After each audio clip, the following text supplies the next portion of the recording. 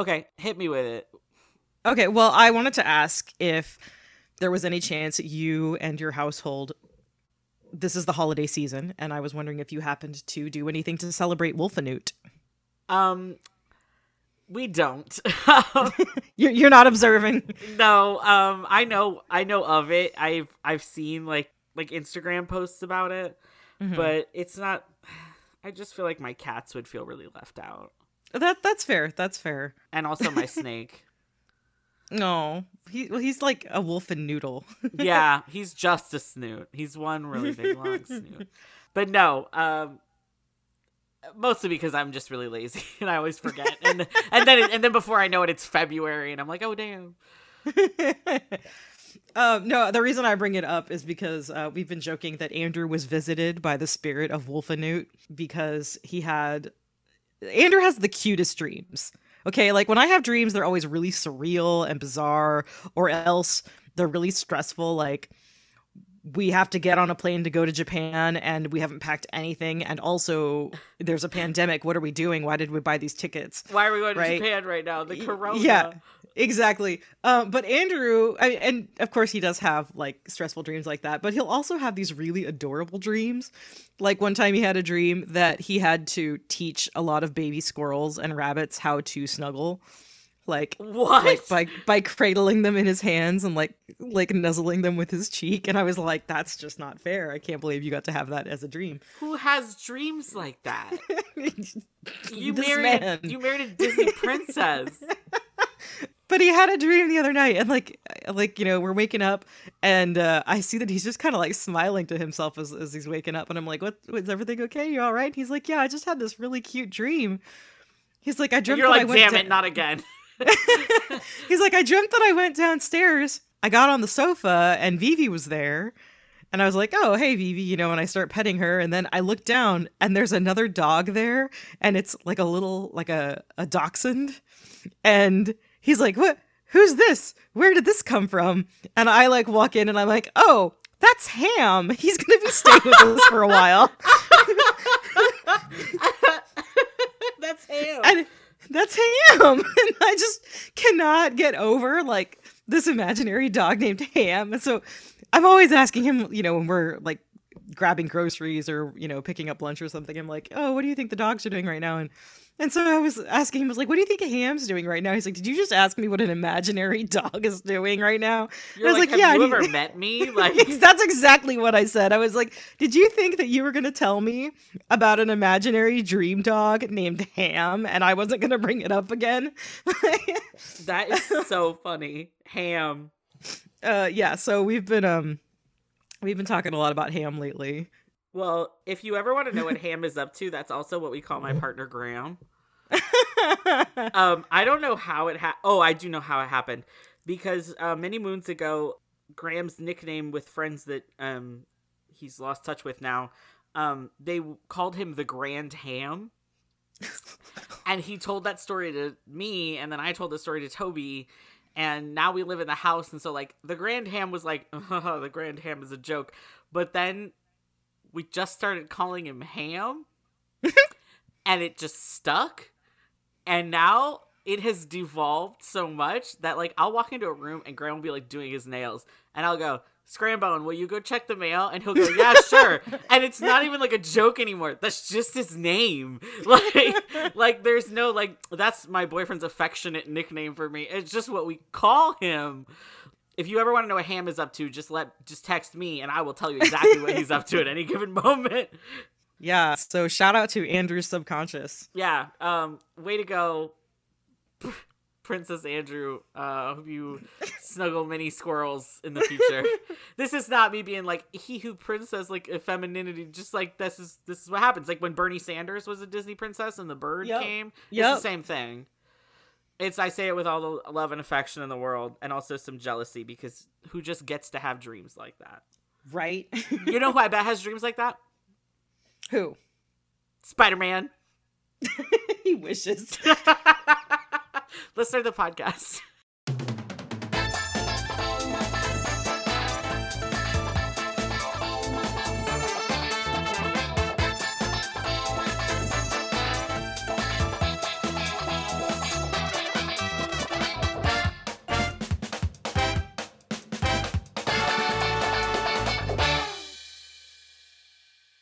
What's up, everybody? My name is Zeke. And I'm Kat. And we are here to ask the question, does Spider-Man dream about snuggling puppies? I think puppies dream about snuggling Spider-Man. Do you think it's every puppy's dream to snuggle Spider-Man? Absolutely. Okay. All right. I mean, if that Spider-Man is Tom Holland, then absolutely. Oh, yeah. Tessa just hit the lottery. She hit the puppy lottery. Well, Tessa and all the puppies that he stole for you in that one. Right. That one dream? I don't even remember how we came up with that. Just kidding. That's not what the podcast is about. We want to know, was Spider-Man there? Kat and I have put this show together because we both enjoy comics, and particularly Spider-Man. Back in the early episodes, I would open this by saying that I don't know jack about Spider-Man, and Kat knows so much about Spider-Man that it would fill a whole forest full of squirrels.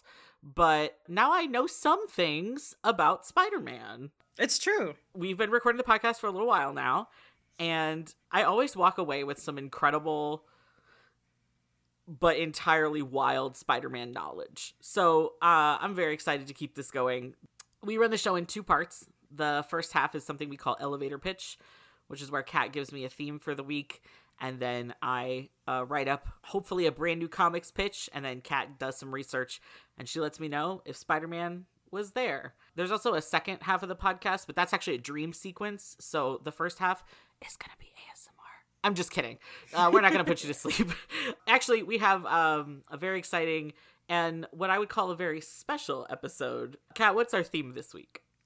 This week, we are stepping a little bit outside of the realm of normal comics and a little bit into the world of meta as we explore Spider-Man PSAs. This, I think, was one of the very early concepts that I had. I wanted to do an episode about Spider-Man PSAs because, before I give you my pitch, when I was a kid, I was handed down a Batman comic that was a Batman PSA comic about landmines. It was Batman teaching kids how to detect and avoid landmines. And it was an American comic. It wasn't like it was published internationally. And so I don't know, like, my memory is so muddled. I cannot tell you, like, what year this was meant to have come out. But it was definitely, like, kids playing in a park, and then Batman, like, is, like, hanging out on top of a building, and Robin's like, gee willikers, Batman, those kids are playing in a field that says caution on the fence, and Batman's like, let's go down there and save them. And then they go, and Batman's like, you should be very careful because that's a landmine. And the kids are like, what's a landmine? And when I was a kid reading it, I was like, I don't know, what the hell is a landmine? Like, it's not something that you encounter. But that memory stuck with me, and so I figured that there definitely had to be some good Spider-Man PSAs. I have cooked up one hell of a story for you this week. I'm so excited. I've had this in my back pocket for so long. I'm ready. Yeah, I think we'll be covering some issues that are maybe a little more relatable than landmines, but I don't know. I don't know where this is going to take us. Okay, so it's a regular day in New York City. Spider-Man has just finished putting some villains away.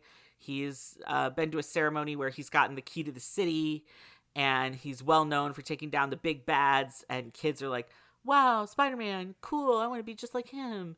And all the big bads are like, well, we've kind of done it. Like, we have to regroup. And so there's a little while where there's not really any major big villain crime happening in New York. It's all kind of like, petty thefts and B&Es and things, and Spider-Man's there for that, but, the cops can handle that too. And then a new villain arrives. He's kind of shrouded in the shadows, and so Spider-Man has to, like, find his lair through the pages of this story. But this gentleman refers to himself as Dr. Dealer. And I love it. He has created a line of androids that are all, like, super cool hip teens. And he sends them out into various schools in New York, and somehow they make it past the metal detectors. And these kids, quote-unquote kids, these androids, are all Dr. Dealer's little minions. and their only job is to sell kids marijuana. Okay. That's it. That's what they do. Dr. Dealer believes that he has grown this powerful, like, mind control strain of marijuana.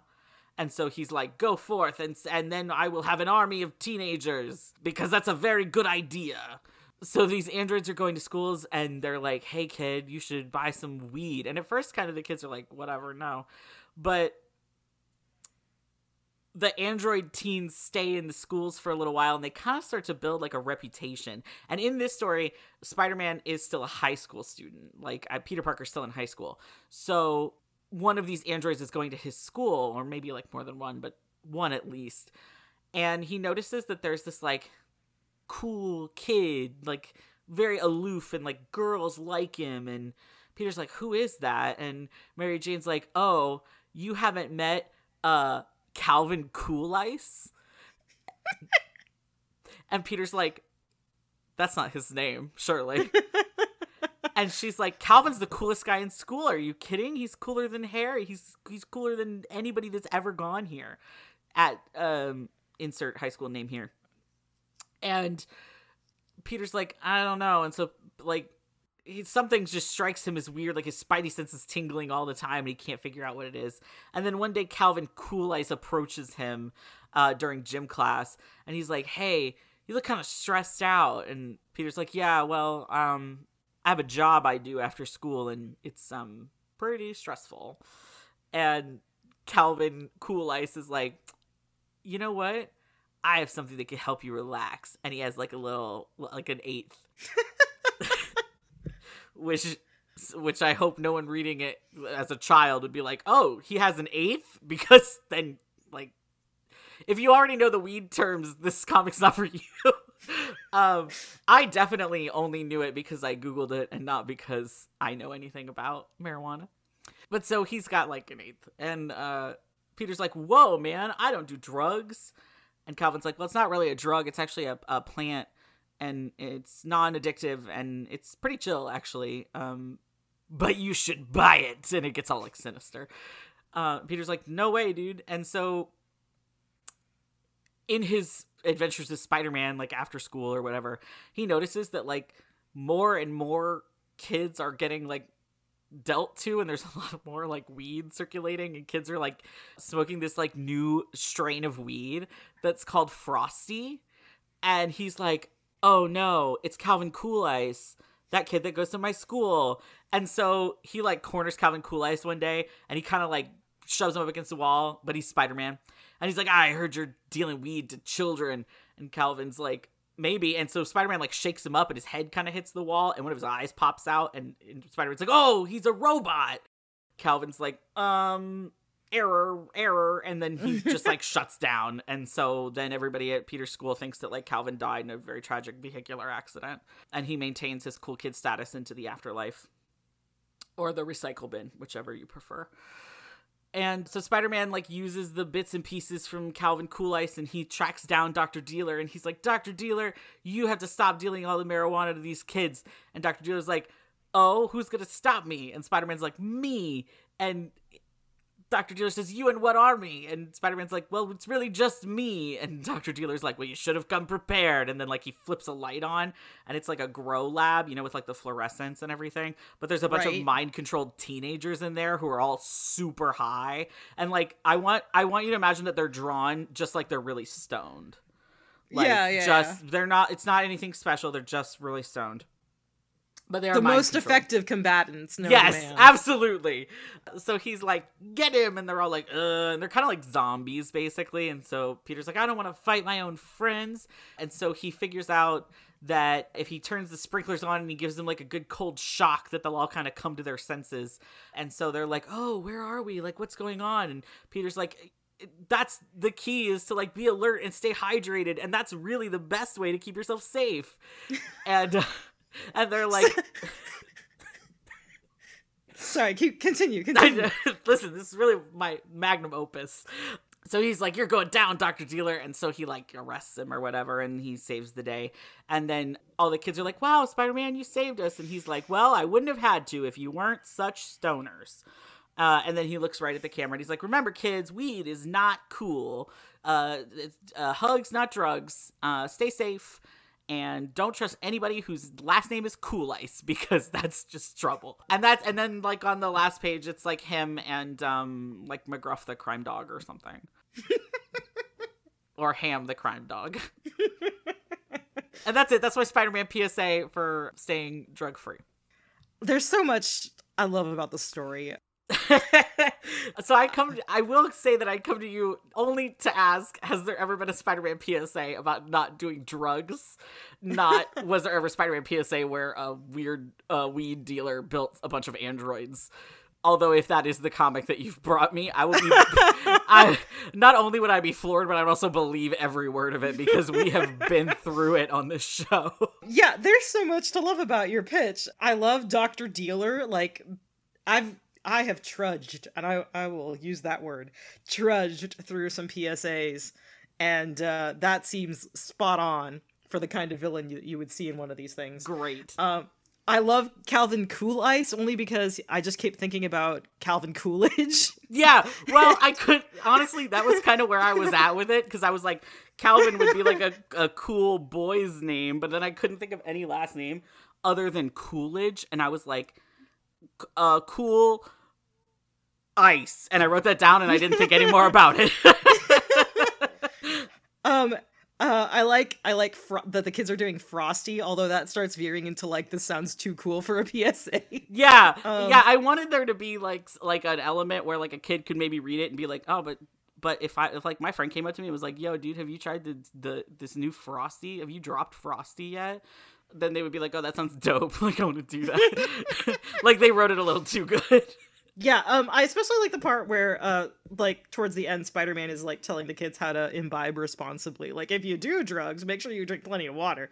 Like, oh, no, I mean literally, like, his plan is, like, instead of doing drugs, just hydrate, just drink water. Just be hydrated? Yeah, it's like, yeah. He's like, water is my anti-drug. Just have a Nalgene on you at all times.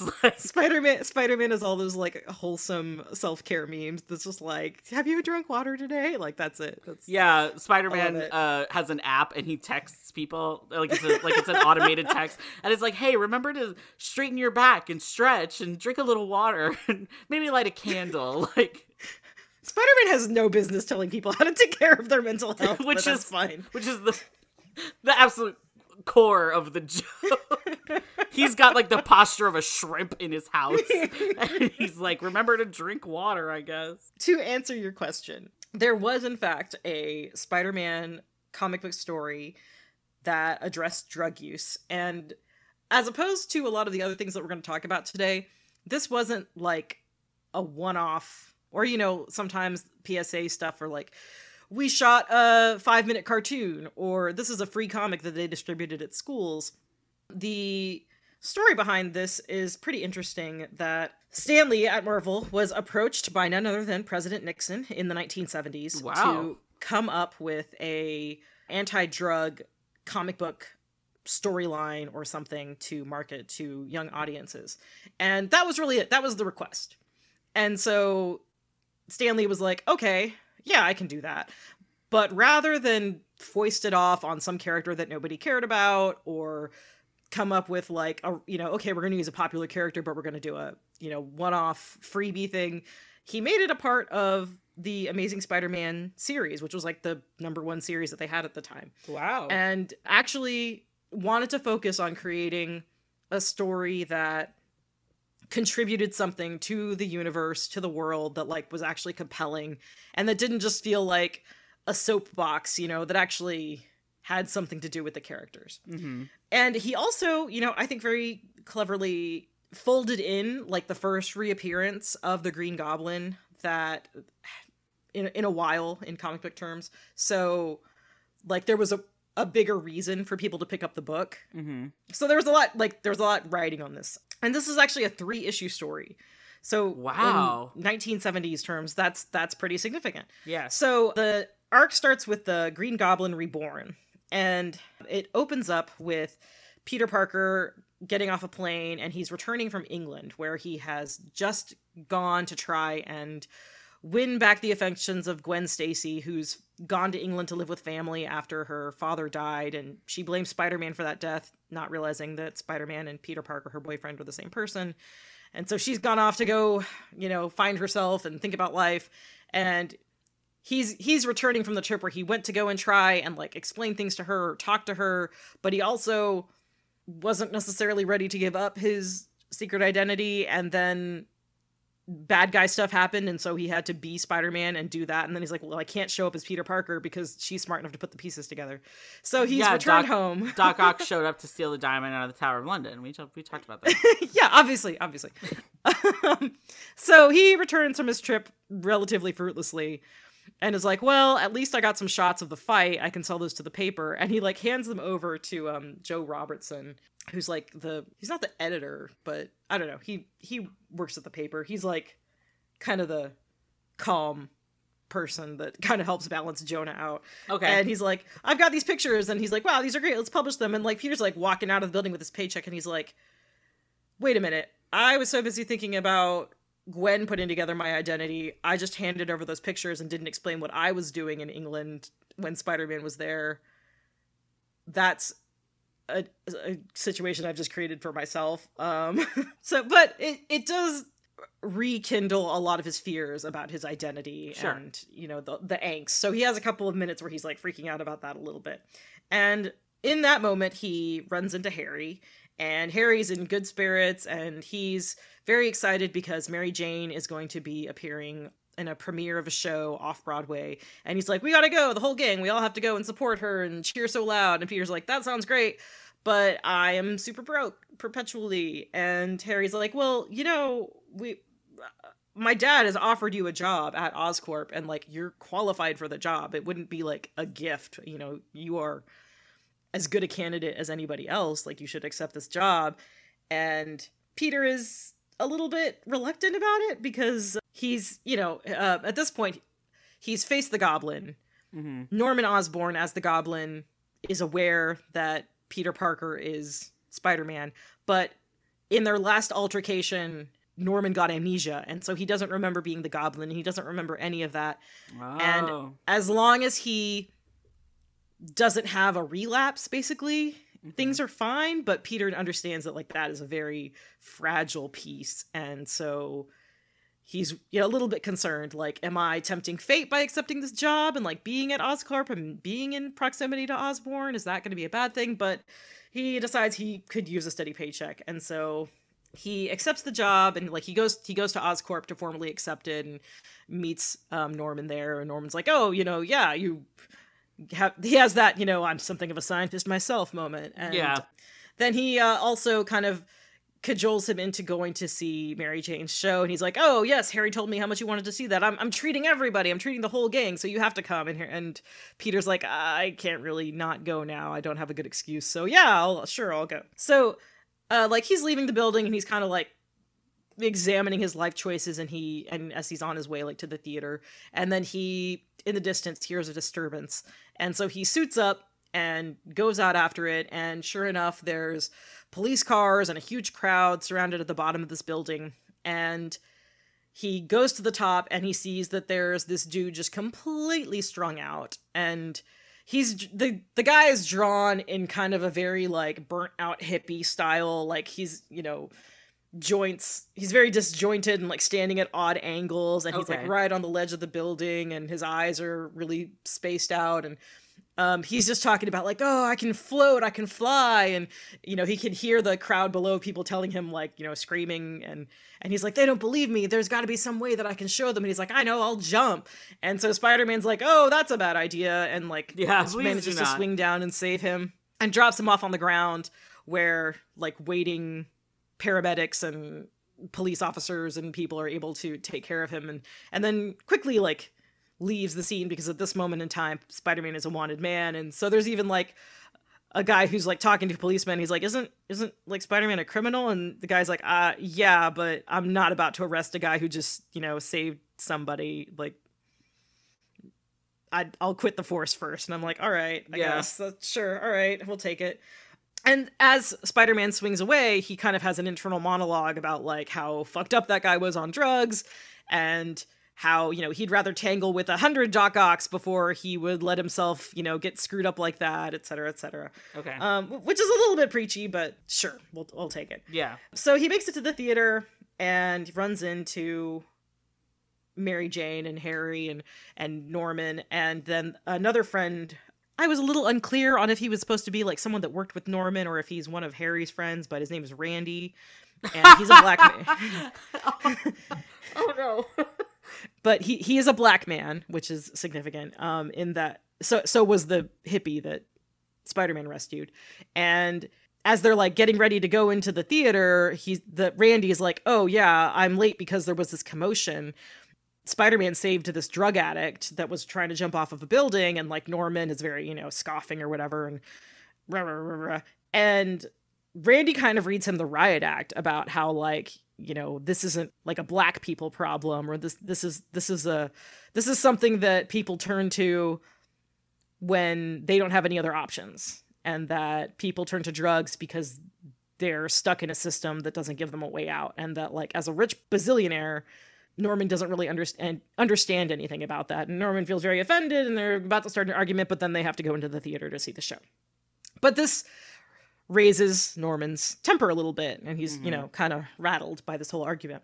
So they sit through the show, and it goes really well, but the whole time, like, Peter's kind of got one eye on Norman, like, he's really rattled. Is everything going to be okay? And Norman is, like, obsessively staring at, not the show, but, like, one of the locked stage doors that's, like, off to the side. Reason being, and the reason that he, like, was able to swing as many tickets as he wanted to the show, in addition to being rich, is that Oscorp used to own the building that the theater is now in. And so when he was the Goblin, he used it as a hideout and, like, a location to, like, store weapons and costumes and shit like that. And so something in the back of his mind is telling him that there's something familiar about like that back door and like what it leads. And he's like, I don't know what it is, but I need to see what's back there. I need to see what's behind that door. And he's like obsessing about it, like as the show is going on. And so the show ends, and it's great. And, they're all complimenting Mary Jane on how well she did.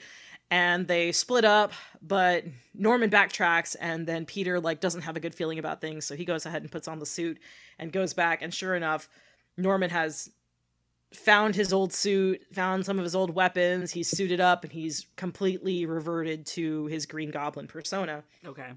And they start having a bit of a fight.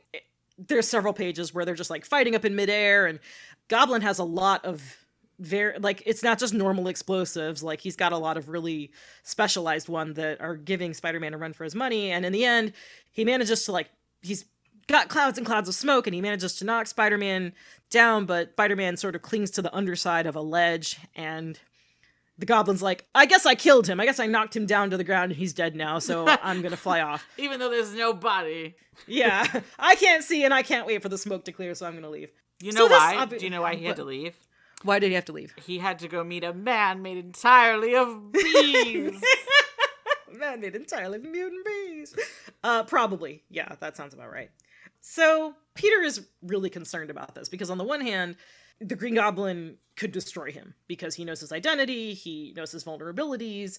That's very dangerous. But at the same time, unlike a lot of the other villains he's faced, he understands that Norman is just mentally ill, and that he doesn't really feel great about beating up someone who is sick. So obviously he's friends with his son, and there's history there. And so it's a very complicated situation, which is something that I appreciate about these characters and this particular conflict. Meanwhile, Harry, they come back to the apartment, and Harry comes in, and he's really upset because Mary Jane has been sort of flirting with Peter, and Peter hasn't necessarily been receptive because he's like, I know that Harry's interested in her.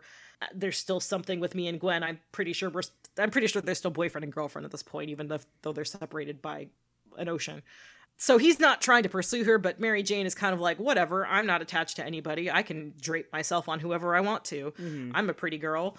And that is driving Harry to distraction. And he gets very upset, and Peter's trying to calm him down. And he's like, no, it's fine. I know what I need. And so he starts taking some sleeping pills basically to knock himself out.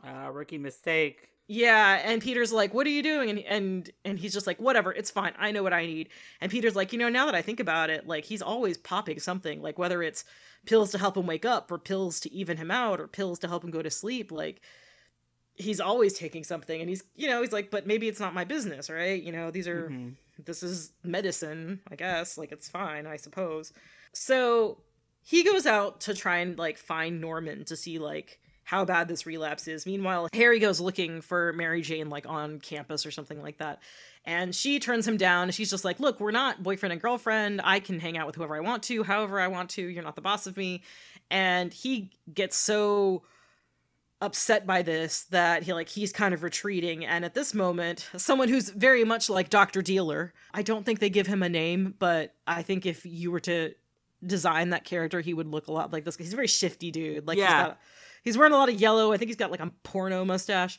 Oh, perfect. Yeah, like calls Harry into like a dark alley and he's like, "Hey, I saw that go down. That was really rough. I've got something that'll help though. Once you take some of these, you won't even care anymore." And I mean, isn't that the best thing you can hope for? And Harry's like, "Well, I'll take these, but I'm not going to get addicted." And the guy's like, "Yeah, that's what they all say." Fade into the shadows. So Peter returns back to their apartment and he finds that Harry has just like OD'd on some of these pills. And he's like trying to help his friend and he's like, "Oh, I'm going to call the hospital." And Harry's like, no hospital. Why do people always say that? I guess he's worried he's going to get in trouble. Right. And at that moment, the goblin attacks their apartment because obviously Norman knows who Peter Parker is. But there's obviously like a level of disconnect. And so he attacks, but like Peter's just Peter himself right now. And he's trying to help Harry. And he's like, "This is not the time for a fight." And so he's like scooped up Harry in his arms and Norman sees him holding him like that. And then just like freaks out and like has this disassociative break where like he can't let Harry see him like this. And also, he like can't reconcile the two halves of himself. And so he flies off, which allows Peter to get Harry to the hospital and help him find the help he needs. He gets a little bit of cathartic revenge, I guess, because later on he does meet like, we'll just call him Dr. Dealer. Sure, yeah. He does meet that guy in an alley. Like I think the guy approaches him and tries to sell him some pills and he's like, "Oh shit, this is where Harry got that shit." And then the guy calls out like his two hired muscle guys and of course Peter makes quick work of them. And he's like, "If I move like just the right way, maybe they'll just think I'm really good at karate." Yeah. Which they do, apparently. Yeah, so meanwhile, back at the Bugle, Jameson is confronting Robertson, who's brought him a whole story about Harry Osborn being in the hospital.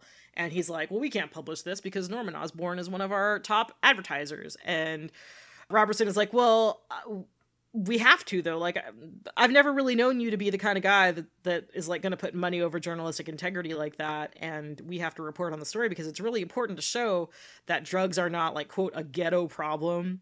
Like, this isn't something that just affects poor people or just affects black people or whatever, like, that this could affect anybody, and help make that understood." And so, like, really, I think it's Robertson here, Robbie, who's, like, delivering the he's doing the lion's share of the message delivering really in like the more nuanced way. Sure. So they have that conversation. I think they go ahead and publish the story, and then Goblin attacks again and he manages to like I feel like some of this was unnecessary, but he manages to attack Spider-Man with some bombs that like remove his stickiness, so he's not sticky anymore. He's just still super strong. And I'm like, I mean, okay, if you take away Superman's laser eyes, like that's just part of the package, but all right. I like that it's like, well, if he's not sticky anymore, I'll win. Like, but when it rains it pours, and like Peter realizes he's out of web fluid too, and so like it's just him being strong and also like trying not to kill Norman while having to fight him. But luckily, again, the fight takes them by the hospital, and Spider-Man is able to like maneuver it so that the Goblin like sees Harry in the hospital bed, and again has another one of these like kind of episodes or whatever. And he manages to like, I don't know, he ends up kind of flying off, getting laid out, and Peter is able to like, or Spider-Man is able to find him and pick him up and like take him back home and put him in bed. So he's like, maybe he'll wake up and just think this was all a dream and it was really weird and pretend, and we won't have to have this conversation for a couple more days. Yeah. And then the comic ends with like Gwen showing back up because she's reconsidered, like, maybe I shouldn't have left things with Peter that way, and, we deserve to make this work, and blah, blah, blah. But so there was a lot of, like, narrative stuff happening, and there was a lot of action in it, but I think that they tried their best, because it was like 1971. So I think they really tried their best to make it a story that seemed both like a relevant comic book story that also included these issues. But what I think is really interesting about this is that at the time, do you know what the Comics Code Authority is? Yeah, we've talked about it in regards to so like Peter not being able to drink or whatever. Well, the Peter not being able to drink is not a Comics Code thing. That's a Marvel marketing thing. Okay, then no, I am not familiar. Yeah, that's more like Mickey Mouse isn't allowed to look scary, I think. It's kind of one of those unspoken rules. The Comics Code Authority was started in 1954, and basically what it does is it allows the comic publishers to kind of self-regulate, as opposed to having the government say, like, you can or cannot put this and that in comic books. They came up with this group that has their own set of regulations, and then comic book publishers, it's optional. So comic book publishers would say, like, okay, we're gonna publish our book, and then we need to make sure that it adheres to these standards and has a stamp on it. Kind of the way that, like, video games and, well, that's not optional, but the way that video games or whatever might have a rating on them. Sure. But it is optional. And at first it started and it was, like, super draconian, and it actually, like, changed the kinds of comics that were being written. Because I remember when it first started, I remember learning that when it first started, you weren't allowed to have comics that had, like, title or subject matter that was seen as, like, corrupting the youth. So sci-fi and horror titles, like anything that had terror or weird or words like that in the title were, like, no longer allowed, which I think is part of the reason that comics transitioned from, like, science fiction and horror into, like, the superhero genre. But at the time that this story was requested and written, the rule about drugs was that you couldn't mention them at all, whether it was in positive or negative light. Okay. So Stan Lee was like, well, we're writing this story, and we're going to put it in Spider-Man, and we're going to put it in the Spider-Man, and that's just how it is. So we're just not going to have the Comics Code Authority sticker on these 3 issues, and just decided not to just opt out of it for those 3 issues. And then after this, it came back, which is a pretty, like, ballsy move, really. Yeah. Especially for, like, a kind of all ages title like Spider-Man. But it actually ended up changing the regulation about drug use in the eyes of the Comics Code Authority, because they're like, oh, okay, there is merit to stories like this. These kinds of stories can be used to tell a message that is actually positive, and maybe we should embrace that a little bit more. So it actually kind of changed that ruling, which doesn't actually matter now because Marvel ended up opting out 2000s, I think, like 2001. Marvel opted out of the Comics Code Authority entirely, which, like, that tracks. And I think DC opted out, like, in the 2010s, and so it's like a defunct thing. It doesn't really exist anymore. But it's interesting to see, like, why it sprung up and how it changed and how individual stories like this changed. Also, like, after this story was published in Spider-Man, it inspired DC to do their own take on an anti-drug message story, but theirs was different because it involved an actual, like, hero character being involved, which, again, I think speaks to the idea that, like, this is a problem that can affect anybody. Yeah. I like that that's kind of the message. Like, when I think about, like, comic book characters and PSAs, it's like, well, they're directed at children. Like, you know, brush your teeth and eat your vegetables and don't trust anybody that hasn't ate at school. To have a message like this can affect anyone, and these are adults, you know, and this is not like somebody coming to save Billy on the playground. I think that's really interesting and, like, not an angle that I had thought about it from. Yeah, I think I was surprised, especially considering the year that the message was not just don't do drugs, kids, but also why people do drugs. Right. And, like, why people would turn to drugs, and that those people are sick. And I think that was a much more sympathetic take than I was expecting from a 1971 comic ordered by Richard Nixon.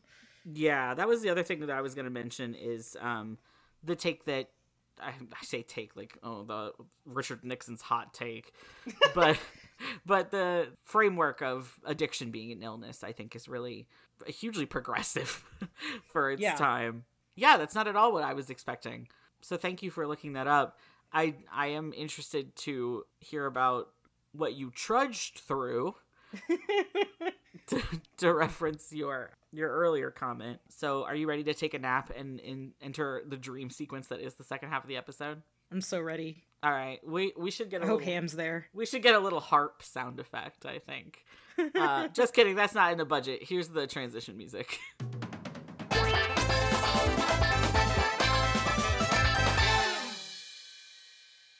Okay, we're here. I hope everyone is having a great nap right now. If you're listening to this, you hear my voice. This is a dream. We will be going over Squirrel Snuggling 101 in a moment, and then we will get into some Spider-Man stories. But there is something that we do want to let you know. For those of you who are uninitiated, this part of the podcast, we are going to explore a couple more Spider-Man stories briefly, and I just wanted to give a quick notification because we are talking about PSAs. We are going to talk about some sensitive issues, so I just wanted to put out a trigger warning for the following: suicide, teen pregnancy, and child sexual abuse. So definitely feel free to pause or skip ahead or whatever you want to do, or go listen to a different episode. You're not going to hurt our feelings. We just want you guys to stay safe. But that said, it's weird for me to say that I'm excited to get into this half, but I'm always excited with what you bring me because it's always such like fresh and unexpected stuff. So let's go ahead and jump right into it. Can you tell us about the second half of the podcast? Right. So the second half of the podcast is called Two Truths and a Fic. And in this case, I will be giving Zeke 2 canon Spider-Man storylines from PSAs and one storyline that I lifted from an obliging fan work. And Zeke has to try and figure out which are the real boys. Which are the real boys and which are the lost? Which one is the lost boy? I don't know how we got to Peter Pan, but here we are. There's a link I can make with Peter Parker, I'm sure. But I won't go there. Because we will be here for 10 more years. I do usually compete for a sticker. Do you have a sticker for me this week, Kat? I do. Today I have a little tiny sparkly orange sticker in honor of the Spider-Man PSA commercial where he saves New York City from a giant fly and is offered $400 million and instead takes an orange. Oh, you mean like a fruit? Yeah. Are we going to talk about that story? No, that's it. It's like a 30-second commercial. Okay, I guess we'll have to tweet that because, wow. Yeah, the mayor's like, I give you the key to the city and $400 million. And Spider-Man's like, I'd rather have an orange. And he's like, please don't defund the education system of New York City. The kids need that money more than I do. What's the PSA for? Like, eat your vegetables or what? Yeah, it's like eat fruit. Remember, kids, eat fruit. Okay, I'm all right. I'll take the orange sticker. I like it a lot, so definitely gonna zero in and focus. Hit me with that first sweet plot. All right, here we go. When Spider-Man saves a young woman named Rosalind from jumping to her death, it's all part of a good night's work for the hometown hero. But surviving the attempt helps Rosalind realize how much she wants to live and how much she has yet to accomplish. Okay. I like this one. It kind of reminds me of I know there's a Deadpool comic that goes around sometimes. Mm-hmm. I think that's about like Deadpool stopping a girl from jumping off a building. So this kind of feels like it's in that vein, so I'm leaning towards canon for this one, but let me hear the rest of them. When Spidey follows a helicopter full of teens to a secluded mountain estate, he's not sure what kind of trouble he's likely to find. But it probably wasn't a giant four-headed alien masquerading as a motivational speaker in an attempt to create an army of slaves the old-fashioned way. That's canon. I already know it. That's the craziest shit I've ever heard. I fucking know some manic comic artist came out and was like, you know what? Here it is. Here's Spider-Man. And nobody will ever believe you. Ha ha ha ha ha. Anyway, read me the third one, but I'm definitely going to say that one's canon. Number 3. As a young boy, Peter Parker is quiet, studious, and more often than not, alone. He's an excellent student, but desperate for friendship. which makes it all too easy for the older and cooler Stephen Westcott to earn Peter's trust and quickly abuse it. That's the thing about sexual abuse. It can happen to anyone. I think the last one is a fanfic. Not because I think that Spider-Man comics stray away from sexual encounters. Looking at you, Spider-Man fuck comic. But it feels like there's something, and I don't know, it just pings like a fan fiction for me. I think that the first two are canon because the first one, like I said, with the Deadpool storyline, I don't know. Part of me is like doubting because I'm like, well, would they repeat the same story for Spider-Man as they did for Deadpool? But then also there's a part of my brain that's like, was that even Deadpool? Are you remembering that right? So, I don't know. But I'm going to stick to my guns, and I'm going to say that the first two are canon, and the third one is the fanfic. And if I find out that the second one is the fanfic, I'm going to lose my goddamn mind. Because every single time I'm like, that's the wild one, it's the fanfic, you're like, and then it was published in 1952. So that's my final answer. Canon, fanfic. Well, you are not going to lose your mind, but you are also incorrect. Okay, well, you know what? I'm going to take that as my own personal little win. I count the little victories, and I knew as soon as you said a four-headed motivational speaker that it was a canon story, so I'm still counting this one as a win for me. That's fair, A stickerless win for Zeke. Lowercase w. Yeah. We'll start wherever you want to start. I kind of feel like we should save the four-headed motivational speaker for last. That's fair. Just to kind of end on a lighter note, but also like, I just want to save the best for last. I just really want to. That one's really got me tantalized. So, the first one is the fan fiction. You are right. There is a Deadpool comic where he does stop an attempted suicide, and honestly, like, tricks the girl into going to the hospital so that she can get help from people who are qualified to give it. This story, however, is called The Dichotomy of a Free Fall, and it's by S.E. Parker. It's like the letters S.E. Parker. The first regular name we've ever had for a fanfic author. But, yeah, so this is an incomplete story. They have 2 chapters up. I'm not sure how many they were planning on writing. The first chapter has to deal with the attempted suicide. The second chapter, I think, leads into her getting into, like, other kinds of trouble. But I think it's an interesting story just because it isn't really dwelling in kind of a depressive hole. Like, I think a lot of times stories that deal with these kinds of issues maybe can get into just the whole, like, torture cycle a little bit. And I felt like this was a story that started in a dark place that had the character kind of getting her way out of it. Like, obviously having Spider-Man come and show up and be like, hey, you have something to live for is a help. But seeing the character, like, have the realization, you know, I think the character makes the observation that, like, almost dying and then having her life saved helped her realize how much she actually didn't want to die, like, having that moment of clarity.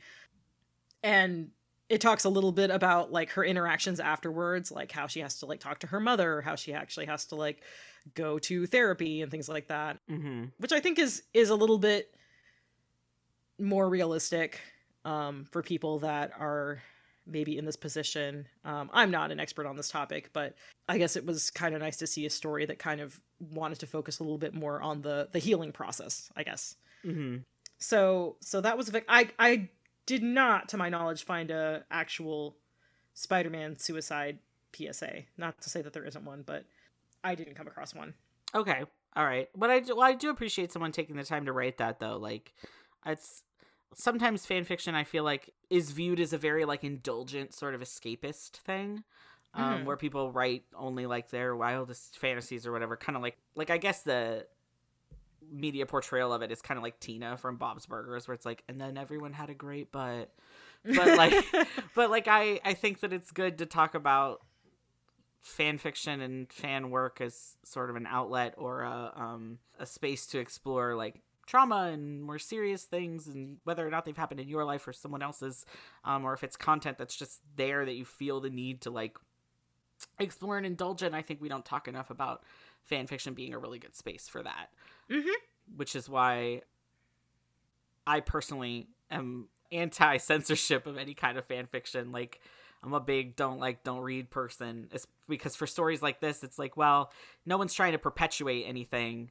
This is very much a story that's explorative and could be even like cathartic for the author. I don't claim to know them, but yeah, I don't know. It's just something about that's very nice. It's not really the word I'm looking for, but relatable. Yeah, definitely relatable for sure.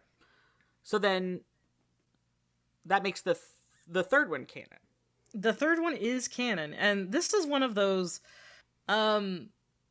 this is just one of those weird ones. It is unlike the Green Goblin Reborn story that we talked about. This one was specifically printed as like a free distributed comic. This actually comes from Spider-Man and Power Pack.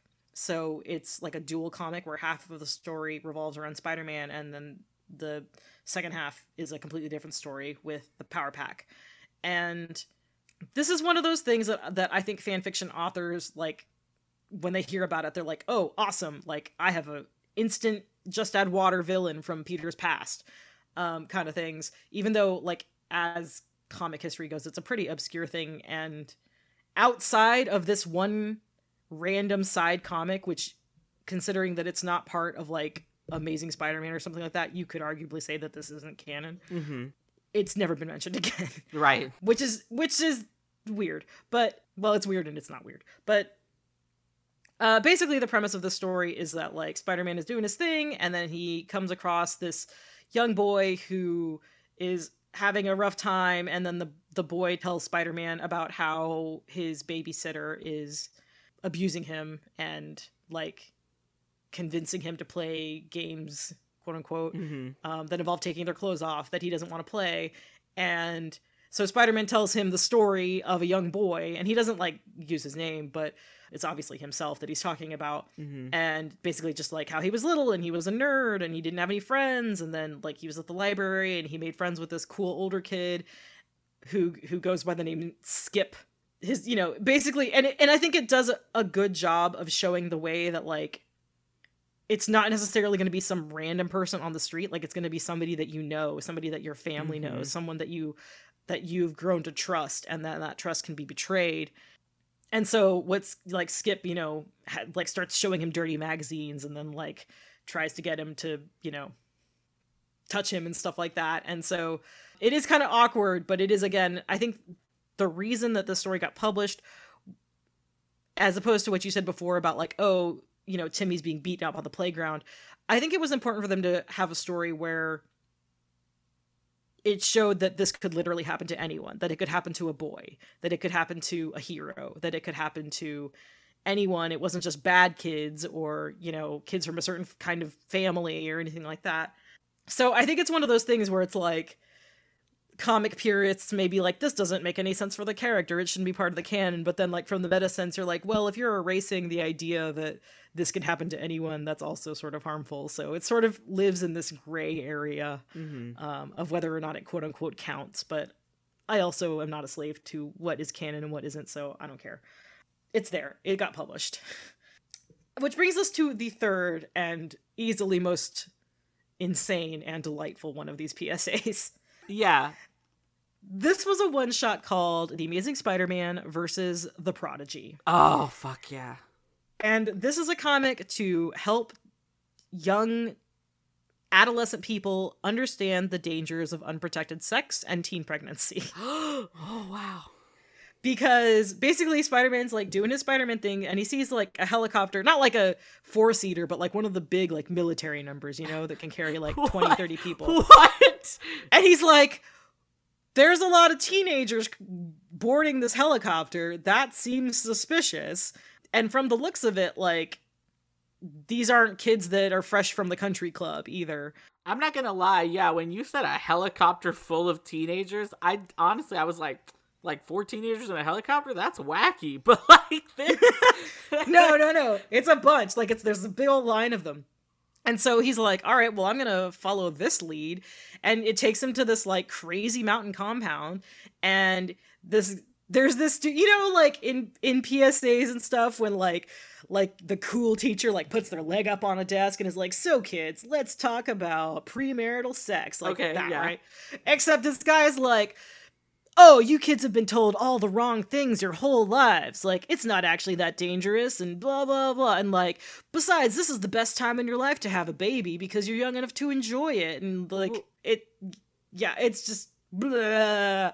And so the kids are like asking some questions, they're like, but I heard that blah, blah, blah, blah, or that you can get a disease. And he's like, no, that's ridiculous. Like, you guys are young. You should be having fun and partying. And Spider-Man's like, this is the worst health class I've ever sat in on. Right. And as he like follows the guy like into, he's like, he leaves the group of teenagers and like he follows him, and then he sees him like taking off his human mask, and he's a big green giant four-headed alien underneath, and he's come from, what's the name of the planet? Like Intellectua, I think is the name of the planet he's from. Wow. And basically he needs like an army of slaves to work for him. And he decided that the most efficient way to do that was to corral a bunch of teenagers, make them have premarital sex so that they would have babies. And then I guess he was going to take the babies to space. And I don't know, like farm humans for his slave army or something. It's not super clear. Okay, yeah. And meanwhile, like Spider-Man's like, oh man, this is the worst thing I've ever seen. Like, he's trying to get these kids burnt out before their time, and they're not even gonna have, they're gonna get stuck in dead-end jobs, and they're not gonna even have energy to like go see movies or what is it, like get buzzed at get burger joints or something. Yeah. it's like, okay, Spider-Man, you're 500 years old. But anyway, so like he realizes that the Prodigy dude is about to like go on TV and like spread his message to the masses, and so he ends up having to fight him and stop him before that happens. And then he like talks some sense into the kids about like the reality of sex education, so that they don't go getting pregnant immediately. Oh, okay. And then the best part is that this comic ends with like, kind of like, okay, was that story too confusing? There was a lot going on. So here's just some bullet point facts about like the reality of sex and pregnancy. And so it's like, here's a big yellow box and there's a big Spider-Man logo in the corner. And it's like, you can get pregnant even if it's your first time, even if you've only had sex a couple times. That like counting days doesn't really work. Like you can get pregnant anytime, it can happen. Mm-hmm. But the best part is at the end where it's talking about masturbation. Oh no. And how like masturbation won't make you insane or unhealthy. Wow. And I'm just like, all right, I'm glad to know that Spider-Man is like pro sex education. I mean, he's from New York City, so I assume that the education system there is more liberal, but that he's like pro sex education and like, know your body. Yeah. And he's a supporter of bodily autonomy. Like, I appreciate that about Spider-Man. It's not something I was expecting to learn this week, but here we are. Yeah, so that was just really a really wild comic to read, and I can't unread it. So here we are. This is how you experiencing this is how it felt for me to experience the Spider-Man comic for the first time. She's like, well, I can't unknow this. Now this is gonna live in my head rent free. I do really like the masturbation won't make you crazy thing, because it just makes me think about like it's like Spider-Man, right? And he's like, and you can get, and he has like a pointer and he like a whiteboard, and he's like, you can get pregnant your first time and counting days doesn't work. And then, but it's like Peter Parker, the man himself who lives alone in his apartment a lot of the time, is saying, and then masturbation will not make you crazy, I promise.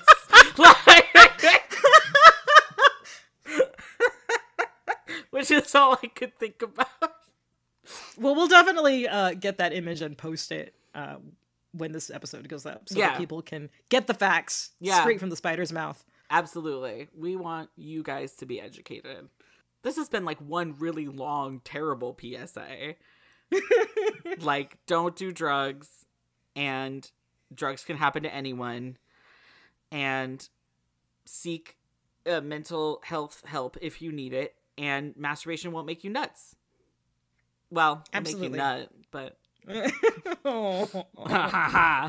Thank you for looking into these stories for me. I know that some of it probably was not easy reading, in all seriousness. So I appreciate you taking the time to look into those things and for finding these stories. They're very unique. I know that a lot of the time sometimes we come to these topics and it's like, oh, I wouldn't have expected that. But with the PSAs, honestly, like, I really did not come into this expecting Spider-Man to be a comic where such serious stuff would be discussed. I really expected it to be like, remember, kids, you have to eat an orange, like, and be hydrated, like, you know? So that's really cool for me. And I'm going to be honest, I really hope that more of that fan fiction gets published. If it's, you said it's not finished, right? It's not. Yeah, I really hope that it gets finished, if not for anything other than the sake of the author. Because I feel like everybody should be free to write whatever they want. That's my PSA. Write whatever you want and put it on AO3.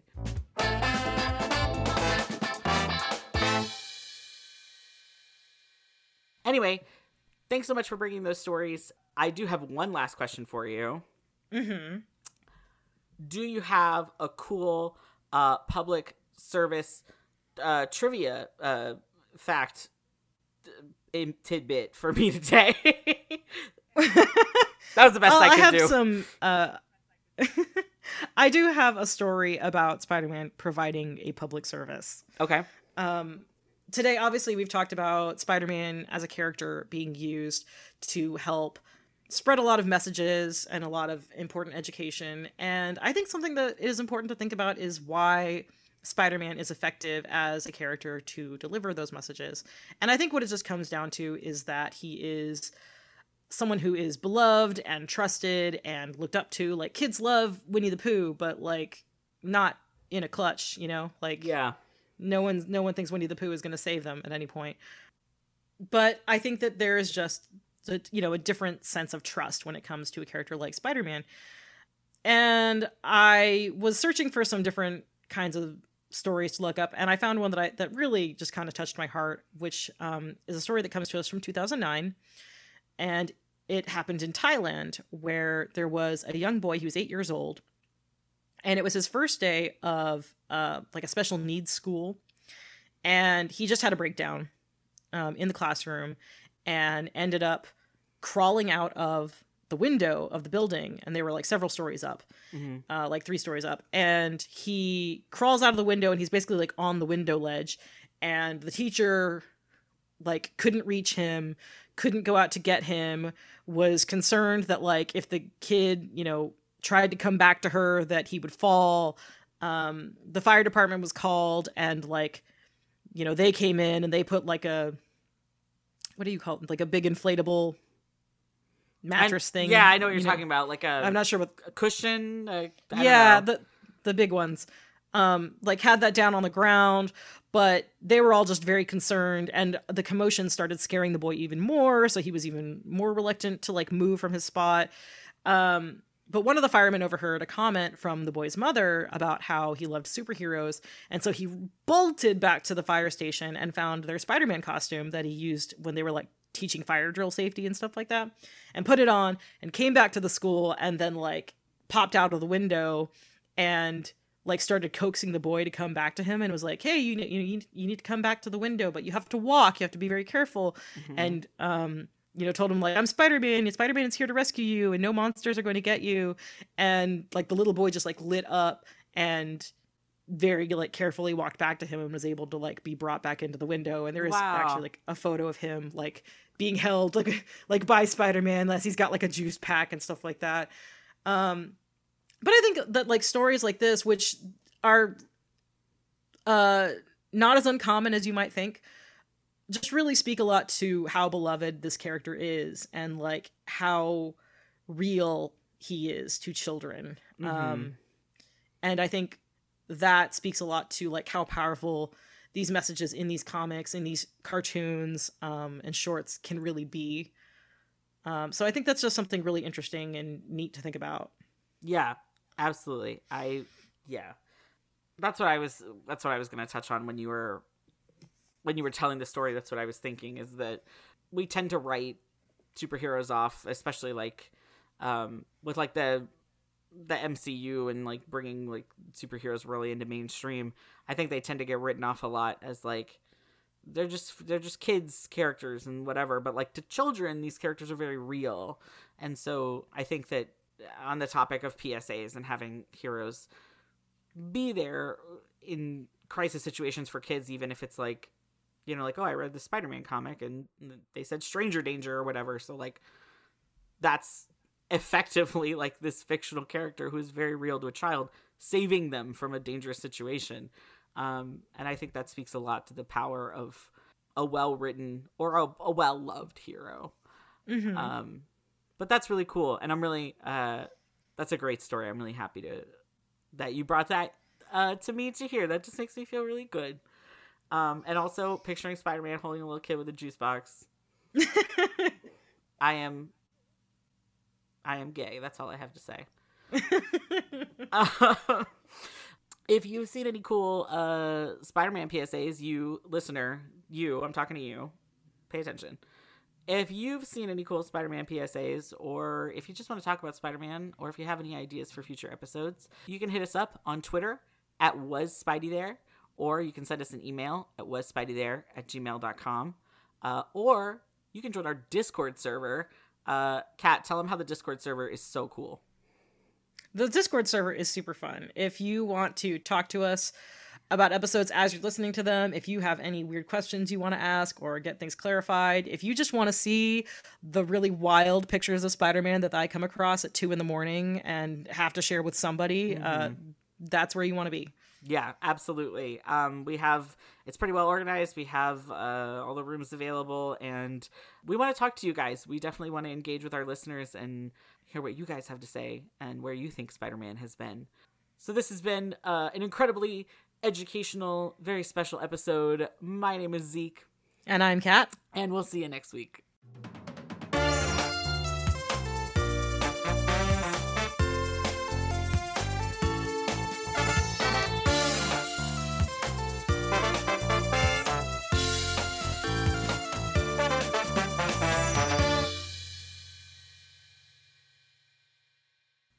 What's up, Spider Pals? It's Zeke. If you enjoyed the stories that we talked about in today's episode, you should check out the issues they're from. And they are Amazing Spider-Man from 1963, numbers 96 through 98, The Amazing Spider-Man versus the Prodigy, Spider-Man and the Power Pack, specifically the chapter Secrets, and our featured fanfic this week was The Dichotomy of a Free Fall by S.E. Parker. Thanks so much for listening. We'll see you next time.